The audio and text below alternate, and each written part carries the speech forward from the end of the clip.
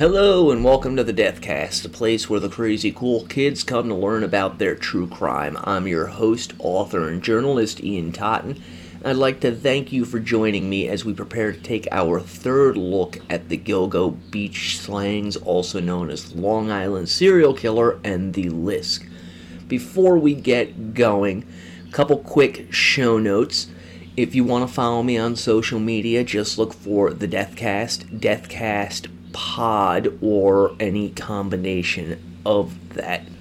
If you're enjoying what I do, please consider going to buymeacoffee.com/deathcast and become a member of the coffee club. If you enjoy what I do, please consider going to your favorite podcast website and leaving a 5-star review. And lastly, if you're an advertiser interested in advertising on this show, please go to bigpondpodcasts.com. You can contact my agent through there, and they can get the ball rolling as well as give you rates. Alright, now that all of that is out of the way, get yourself something to drink, find a nice comfy chair, kick back, relax. I've got my coffee, I've got my cigarettes. Let's go into the crypt. When we left off last week, we had been discussing Shannon Gilbert, the discovery of her body, as well as the death of her mother a few years later at the hands of her sister. And I'd like to take a quick moment and make a correction from last week. When we were discussing Shannon Gilbert, I stated that, to the best of my knowledge, there was no evidence to suggest that she had been strangled, and a very devoted listener pointed out something to me that I had overlooked, and that's that when her family had hired the forensic pathologist in 2014, this would be Dr. Michael Baden, to do another autopsy on Shannon, he found damage to her hyoid bone, which is a bone in the neck. And according to this individual, this Dr. Baden, quote, "There is insufficient information to determine a definitive cause of death, but the autopsy findings are consistent with homicidal strangulation."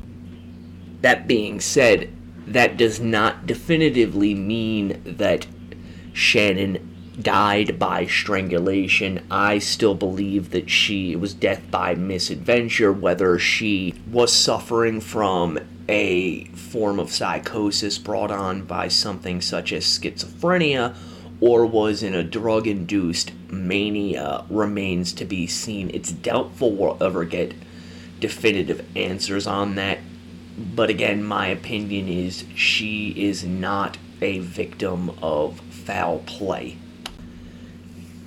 After the discovery of these bodies at Gilgo Beach, that includes the body of Shannon Gilbert, law enforcement, as well as a lot of citizen detectives — I hate that term, you're either a detective or you're not. Citizen detective is bullshit, because private investigators are detectives and they are also citizens.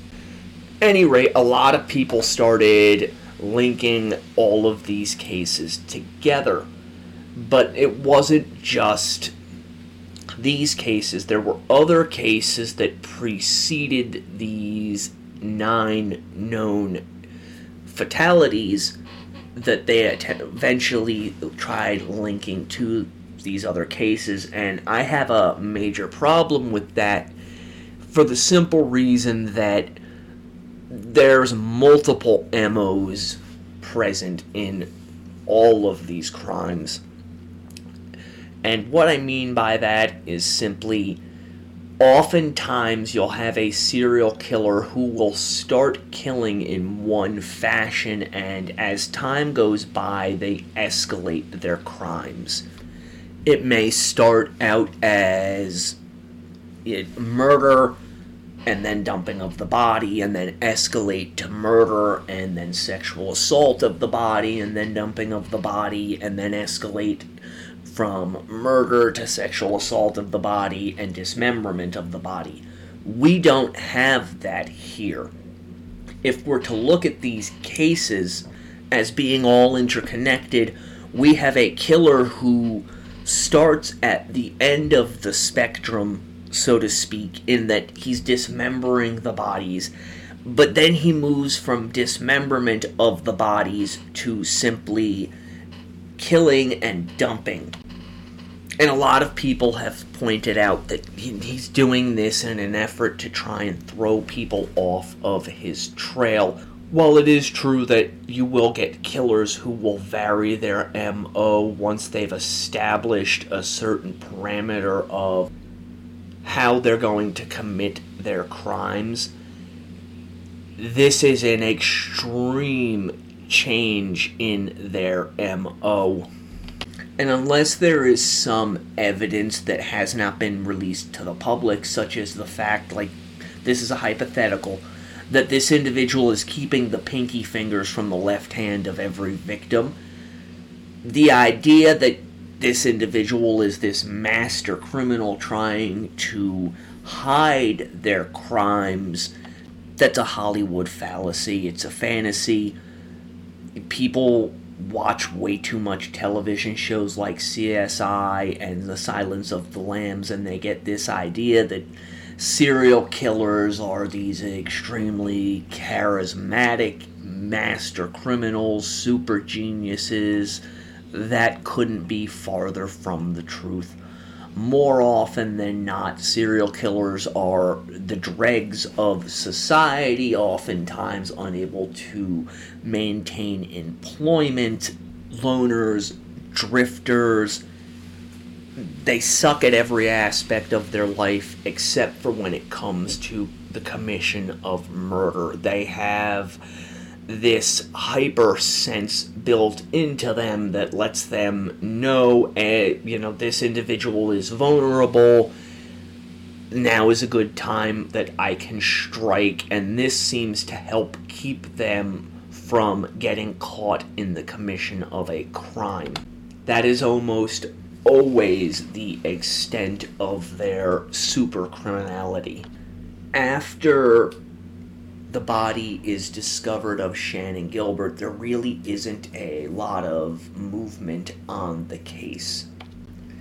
In 2016, we have the body of Peaches being linked to that of Jane Doe number 3, meaning that the two sets of remains are from the same person. In 2017, we get our first possible suspect in the case. That would be John Bittrolff. Bittrolff was born July 1st, 1966 in New York, and at the time of the good majority of these killings, he was living in Manorville, New York, which, if you'll recall, is where a few of the girls vanished from and or were discovered. Bittrolff was married and had 2 children, and he worked as a carpenter.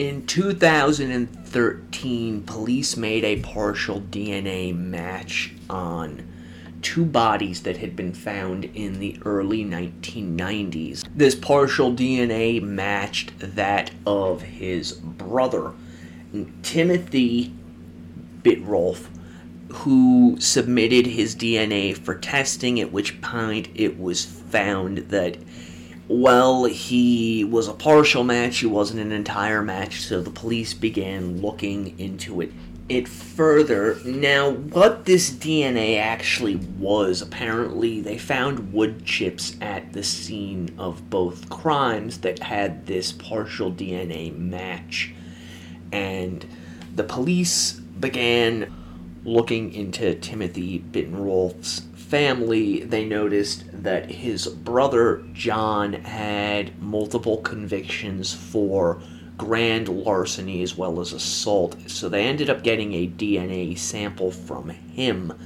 at which point it was found that Bittrolff was in fact responsible for these 2 murders. So what were these 2 crimes? This report comes from the Citizen out of Auburn, New York, Wednesday, July 23rd, 2014. Suffolk County Police said the nude bodies of 31-year-old Rita Tangretti and 20-year-old Colleen McNamee were found within 3 months of each other in wooded areas of East Patchogue and Shirley in late 1993 and early 1994. Spoda said both women had been strangled and suffered severe blunt force injuries to their heads. Each was known to have worked as prostitutes, and the killer in both cases kept a unique piece of clothing, which the prosecutor declined to identify. Spoda said both women were posed in the same manner. He also said authorities were investigating whether Bitrolf may have been responsible for the death of a third woman, 28-year-old Sandra Castilla, whose body was found in a similar state to those of Tangretti and McNamee. Castilla was found in the North Sea community of Southampton in December 1993. Bitrolf is not charged in the Castilla case. So here we have a guy who has two prostitutes. He savagely assaults them. Some reports I've read state that he sexually assaulted them as well, although I cannot confirm that. He ties them up, he brings them out into the woods, he kills them, or he kills them elsewhere and then brings their bodies out into the woods, and then he poses their bodies in a sexually explicit manner. And he's also implicated in these other murders. Now, why people don't believe Bitrolf could be the Long Island serial killer, I'm really not certain. I suspect it's because he's too plain Jane and there's not that air of excitement. However, it would fit with what we know of the victims in that they worked as sex workers, they were all relatively small in stature, and found in wooded areas. Now, some people are going to point out, yes, but the MO, the modus operandi, is different. Yes, but if we follow the modus operandi to its fullest, there is a possibility that he killed in this one particular manner: the beating death, the strangulation, the tying up, the sexually explicit posing of the bodies in wooded areas, and then escalated from there to the dismemberment of the victims and the scattering of the bodies over large areas. And I say that because we really don't know, because of the conditions the bodies were in, whether or not the bodies which were found on Gilgo Beach had in fact originally been posed. There is a possibility of that. We simply don't know, again, because of the conditions that the bodies were in when they were discovered. And it's not too far a jump to state that, let's assume for the briefest of moments, Bitrolf is in fact guilty of all of these crimes, that he switched up his MO in terms of cutting the bodies up in an effort to hide his connection to the other crimes, but also because mentally that's where his escalation took him to, because he does not see women as being human, or at least prostitutes, and in fact he has an extreme hatred for them. That would explain the severe escalation of the crimes over the years if he went from committing crimes one way to committing them and then escalating that further degradation of the victim's remains. Unfortunately, as I stated, though, we really don't know what condition the remains were in of these other women when they were found, insofar as were they posed. We don't know if there was severe blunt force trauma, because A, they haven't really released that information, but 2, these bodies when they were found were skeletal remains. So it's not like they can look at the brain and see if there was trauma inflicted upon it, or at the skin to see if there was trauma inflicted upon it.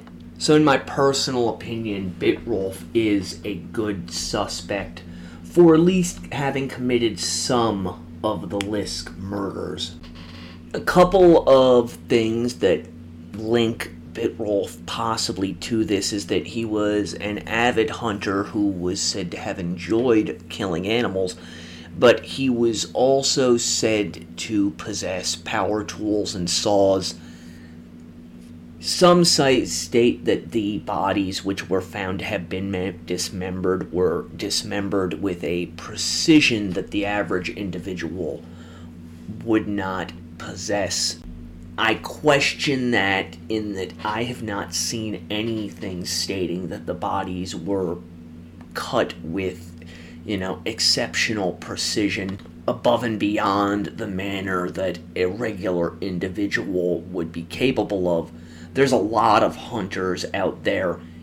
Just because this individual was a hunter, had access to saws, and knew how to dismember an animal does not mean he necessarily knew how to dismember a human body with quote-unquote exceptional precision. While that's worth noting that he had this ability, I do think that without full knowledge of the manner that these bodies were dismembered, I think it's a stretch to state that they were dismembered with this, supposed precision. It is worth noting, though, that Bitrolf lived a few miles from where the bodies of two of the victims were found, and it's also been stated that Rita Tangretti's grown daughter was friends with Melissa Barthelemy, who has been linked as a possible Gilgo beach slaying victim. And Barthelmy's mother has stated that prior to her daughter's death, she had a lot of calls from the Manorville area, which, as I've already stated, is where Bitrolf lived. So that's a possible connection. I don't believe that the fact that the daughter of a murdered sex worker was friends with another murdered sex worker really plays into this case. Again, that's a bit of a stretch with a Hollywood twist on it, that this individual would be targeting the friends of one of his victims. More likely than not, the fact that these individuals knew one another is simply a coincidence. Now for other cases that have been unofficially linked to the Lisk. These come from a variety of websites, and I'm only including them in an effort to be as complete as possible. Shortly before Thanksgiving of 2002, Andre Jamal Isaac, who was a professional drag queen, disappeared from East New York after telling a friend that he was going to meet with a special friend. On December 17th of 2002, a plastic bag containing a partial human torso was found in Averny, New York. Also inside of this bag was a skirt, a black bodysuit, and a tank top. For those interested in looking into these particular cases further, you can go to gilgocase.com. That is where I am culling this information from.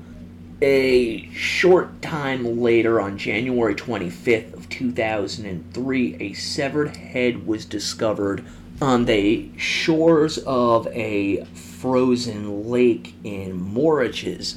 This head was found by ice skaters. There was a single bullet wound in the head, and over a year later, on April 10th of 2004, a landscaper discovered a plastic bag in Mauritius which had arms and legs inside of it.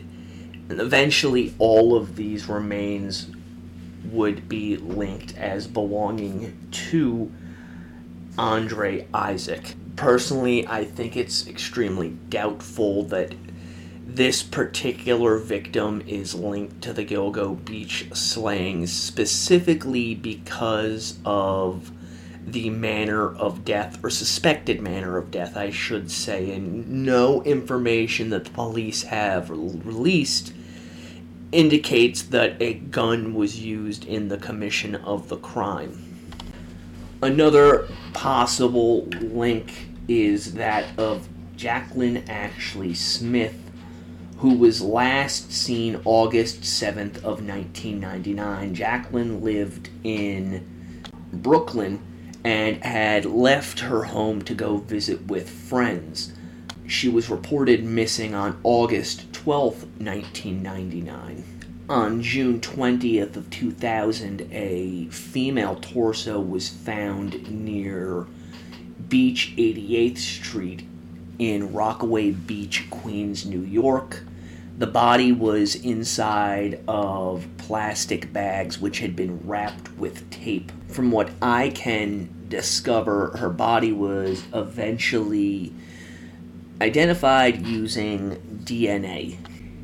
It is interesting to note that Jacqueline and Isaac's bodies were found 1.5 miles apart.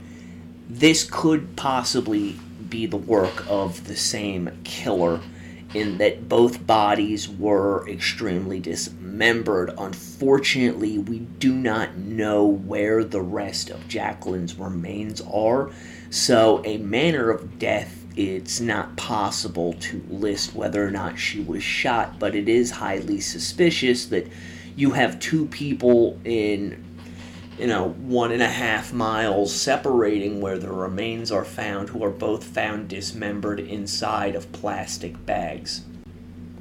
On March 3rd of 2007, a suitcase was found at Harbor Island Park in Mamaroneck, New York.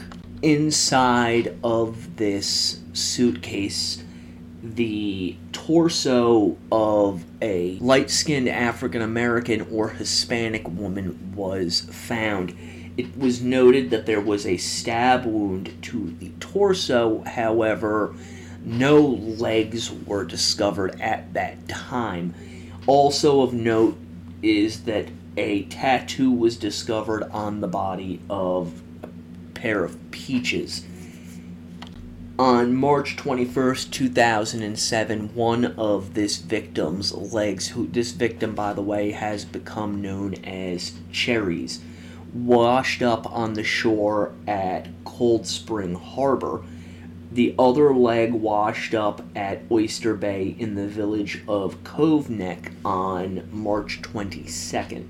On June 23rd, 2008, Tanya Rush, an African-American woman, was last seen leaving her apartment building in the Van Dyke's houses in Brooklyn.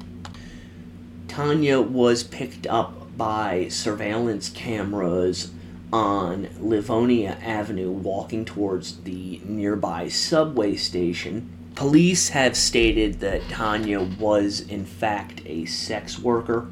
After she went missing, Tanya's daughter attempted to file a missing persons report, although it's been stated that the police did not believe her until June 27, 2008, when a body was discovered inside of a black canvas suitcase. This was in Belmore, on the side of the Southern State Parkway's westbound side near the Newbridge Road ramp. Police stated, quote, "It was a particularly brutal murder. There was a lot of rage in this." On January 21st, 2013, the skeletal remains of a woman were discovered inside of a garbage bag in Laddington. According to GilgoCase.com, the bag was, quote, "buried in a small piece of brush in a sandy area along the shore at the end of Sheep Lane."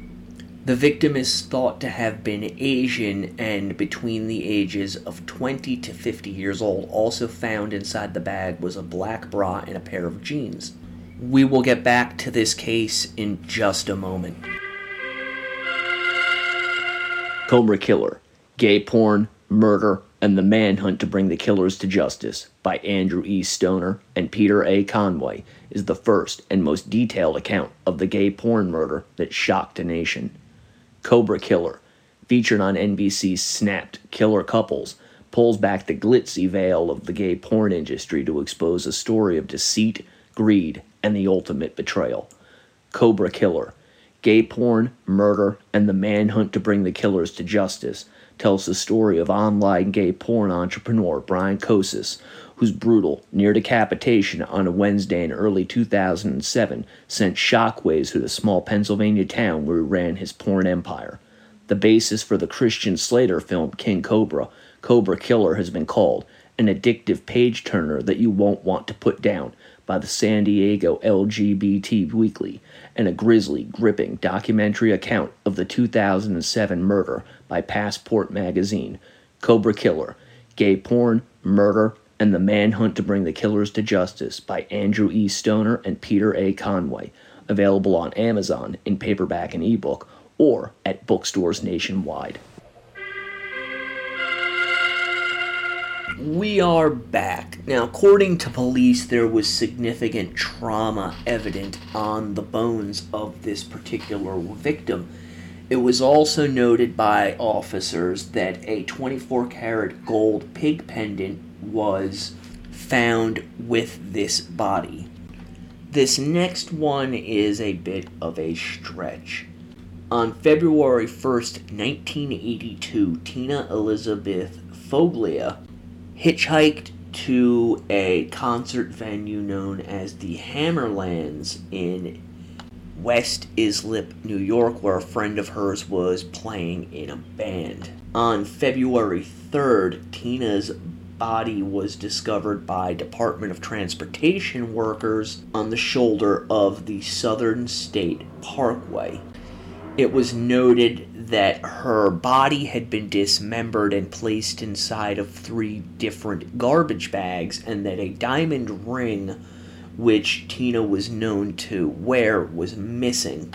Now, according to police, the DNA of an unidentified male was found on these bags, and it's worth noting, just for the sake of completeness, that Tina's sister stated that she worked as a home health care aide and was recently involved in a relationship with an unknown doctor. One website I found stated that there's a possibility that this particular doctor was, in fact, Dr. Peter Hackett, which, if that were the case, would be highly suspicious, given that roughly 29 years later, another woman who was in his vicinity disappeared and was later found dead. Can't say for certain, however. Police have stated that Hackett is one of those individuals who simply likes to insinuate himself into cases. My personal opinion, though, is I'm highly suspicious that he insinuated himself into this particular case, especially when you look at the fact that he called Shannon's mother and then lied about it and then tried to play it off to local news media that he couldn't remember whether or not he'd actually made the phone calls. That whole particular situation is extremely odd, at least to me. How would he have known the young girl's name, at least from everything I have seen? When he's known to have made these phone calls, Shannon Gilbert's name was not known among the general population of the Ocean Beach estates. And the only way he could have gotten Shannon's name was if he had encountered her in some form or fashion, unless, of course, one of his neighbors who encountered her knew her name and passed it along to him. But again, we only know one person that actually knew her name. At least her first name. We don't know if that individual knew her last name. So all of that activity is extremely suspicious. connecting the 1982 murder to the murders that took place in the 1990s and the 2000s in order to fit the age range that the police have given us between mid-20s to mid-40s.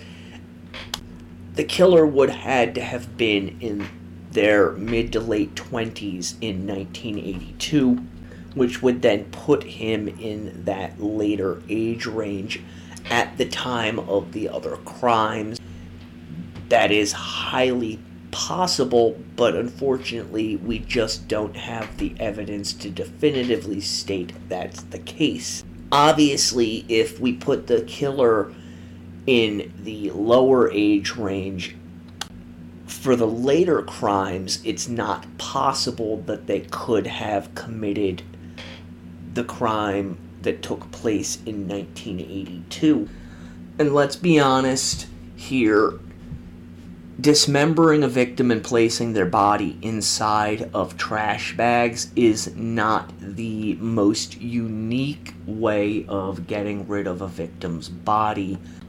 If you really look into true crime, you see this kind of activity over and over again. So what I think we have here is two separate serial killers operating in the Gilgo Beach area, one of whom's MO was to dismember the bodies, and the other whose MO was to simply kill the victims and get rid of the bodies. The other crimes, particularly the ones that took place in Brooklyn, that's a little harder to tie them in to the Gilgo Beach Slayings, because we do have the difference in that those bodies were placed inside of suitcases. Some people say, well, that could be the work of the same killer in that one. That's a possibility, but it's also possible that someone saw the report on the body being discovered, that body, by the way, being that of Tina, inside of the suitcase, and when they decided to remove Andre Isaac, they recalled that story and said that's a pretty good idea. I do want to point out, though, that bodies being discovered inside of suitcases, particularly dismembered bodies, is not that uncommon an occurrence in and around New York City. Particularly during the time period that we're looking at, bodies are constantly being found inside suitcases, inside of boxes, floating in rivers and trash bags, dismembered.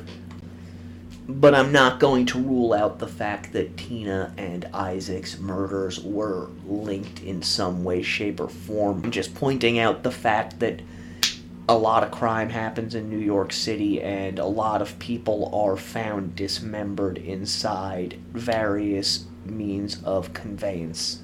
According to an article originally published by the New York Times and then put out in other newspapers, this is the profile of the individual that they are looking for.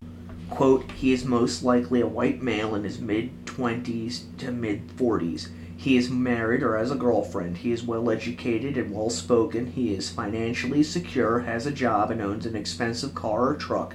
He may have sought treatment at a hospital for poison ivy infection. As part of his job or interests, he has access to or a stockpile of burlap sacks. And he lives, or used to live, on or near Ocean Parkway on the south shore of Long Island, where the police have found as many as 10 sets of human remains. Further in the article, they discuss that it's very probable that this individual had an intimate knowledge of the area where the bodies on Gilgo Beach were discovered, but they also state, quote, the summertime disappearances suggest several characteristics. There may be a seasonal nature to his connection to the area, or to his fantasy and ritual. It may be the time his wife or kids or parents are away for the summer. There are many possibilities. On the burlap sacks, the article states, the burlap sacks provide yet another clue. He could be using the sacks either because they are part of his killing ritual or because they are the easiest cover he can find, but burlap is no longer a common material and it might be easier to trace than a plastic bag. To me, it takes away from his forensic sophistication and criminal sophistication and adds to the possibility that he is more interested in this ritual aspect. And again, that article originally appeared in the New York Times on Friday, April 22nd, 2011, was written by Mandy Fernandez and Al Baker. So there we have the profile, or at least a partial profile, of the individual that the FBI and other experts in criminology believe is responsible for these crimes. This last bit is simply to, again, cover all bases. There are a lot of people who believe, unfortunately, that the Long Island serial killer case has in fact been covered up by law enforcement, specifically the Suffolk County Police Department. They base this on a number of reasons. Long Island police have an extremely long history of corruption. That's not speculation, that is factual. You can look it up if you are so inclined. I'm not going to get into specifics of it. These same individuals who believe that the Suffolk County Police Department are involved also posit that it's not one serial killer who is operating out there, but in fact it's a group of individuals who are killing these women either singularly or in tandem with one another, and that they are all covering up for one another.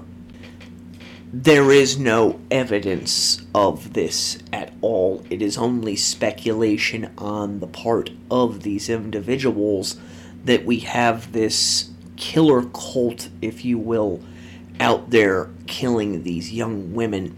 This isn't a case like the Son of Sam, where someone was able to find definitive evidence that, well, the cult may not have been involved in the actual planning and perpetration of the murders.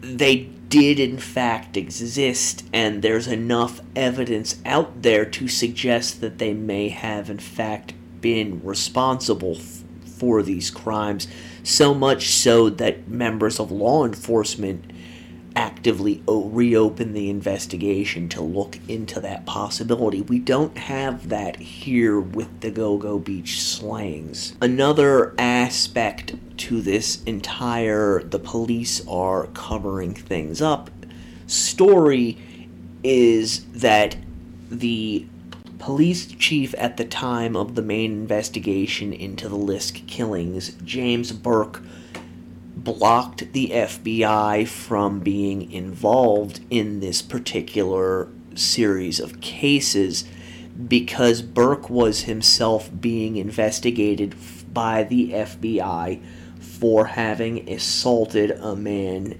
in 2012. According to a report by the New York Post, James Burke, quote, refused to keep the feds in the loop on the unsolved murders of 8 women, a man and a toddler, on or near the beach, a source said. Before I get into my issue with those particular statements, I'm going to go over what Burke was under investigation for. A man had stolen a duffel bag from James Burke's police vehicle. Inside of this bag, there were sex toys, pornography, snuff, which is dip, and Viagra. When this man was taken into custody, Burke assaulted the man and then used the district attorney for Suffolk County at that period of time, Thomas Spoda, and Christopher McPartland, who was an anti-corruption prosecutor in Suffolk County, to help him cover up his crimes. So Burke was being investigated by the FBI for this, and supposedly because of this, he decided to block the FBI for participating in the investigation of the Lisk murders. Here's my take on that. The FBI cannot come into a local jurisdiction and, with a case like this where there is no proof that individuals were transported over state lines and for the purpose of sexual exploitation and or murder, and take that case over. In fact, one of the parties has to reach out to the other for the FBI to get involved. That could be the local police realize that they're in over their head. They reach out to the FBI to get guidance, or the FBI reaches out to that jurisdiction and states, hey, we think we might be able to give you some help with this, giving you guidance should you want it. We're opening that up to you. The local jurisdiction does not have to accept that guidance from the FBI, and in fact can tell them to FO. So unfortunately for those who like this idea that Burke was actively attempting to cover up these crimes by keeping the FBI out of it, the reality is the FBI legally had no standing in the case if Suffolk County decided they did not want their help in looking into these cases. I'm sorry, but that's the way reality works. It's not like television shows where the FBI can swoop in and assume command of a case just because they don't believe the local police are capable of dealing with the crimes that they're looking into. There is a further twist to the James Burke story, however. In December of 2016, a lawyer who was representing Shannon Gilbert's family stated that an escort who he had been in contact with informed him that she believed Burke might be connected to the Lisk murders. This escort further went on to state that she attended a party in April of 2011 in Oak Beach that Burke was in attendance of. This escort stated that she saw Burke drag an Asian woman by her hair to the ground. This woman further went on to state that at another party in August of 2011, Burke was again in attendance and she decided to engage in sexual activity with him, which the woman described as extremely rough. This woman further went on to state that at both of these parties she saw Burke engage in the use of cocaine. And here's the one thing I have a problem with in regards to this woman's story. She states that at the time she engaged in sex with Burke, she was not actively working as a sex worker, and that Burke was in fact the first customer of that nature she had ever had. I have two questions that I think are pretty pertinent about this woman who goes by the pseudonym Leanne. One, if she was not actively working as a prostitute, what was she doing at these parties? Meaning, how did she get there? Who invited her? Why did they invite her? And secondly, what made her at this second party decide that she should move into the line of being a sex worker if she was not one to begin with? Some reports I've read state that the woman was working as an escort at the time. The idea that an escort would go to a party like this and not engage in sex work is unfortunately statistically unlikely. The majority of women who work at escorts are in fact sex workers, which is why they charge the rates that they charge. And until we have answers to those questions, I have to state that this woman's statement is highly dubious. It's more likely than not that Seeing what was going on with these cases, she decided to insert herself in them, probably looking for a payday of some type. The last person of interest we're going to look at is an individual by the name of James Bissett. Bissett owned a nursery as well as a company that was the region's largest supplier of burlap. That, coupled with the fact that Bissett committed suicide 2 days after Shannon Gilbert's body was discovered, at least from what I could find, are the only two reasons that his name has been brought up in connection with the Long Island serial killer. So the fact that this guy owned a business that made and supplied burlap and that he committed suicide is why he's on the list of potential persons of interest. Again, without any further evidence about him and knowing more about his personal life, I can't put him on the list of potential suspects for the list because it's simply speculation based on the most flimsy of evidence.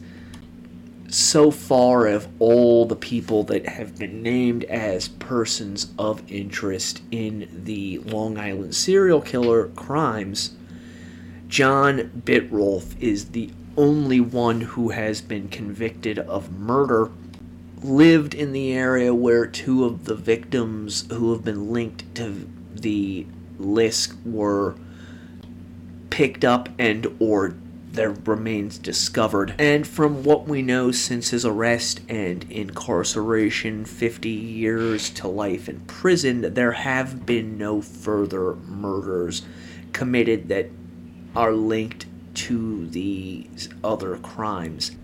John Bitrolf is looking to me like our most likely suspect for having committed the Long Island serial killers. That's not to say that he committed all of them, but I'm feeling very strongly that he is responsible for a good number of them, at least based on the information that is available to us at this period of time.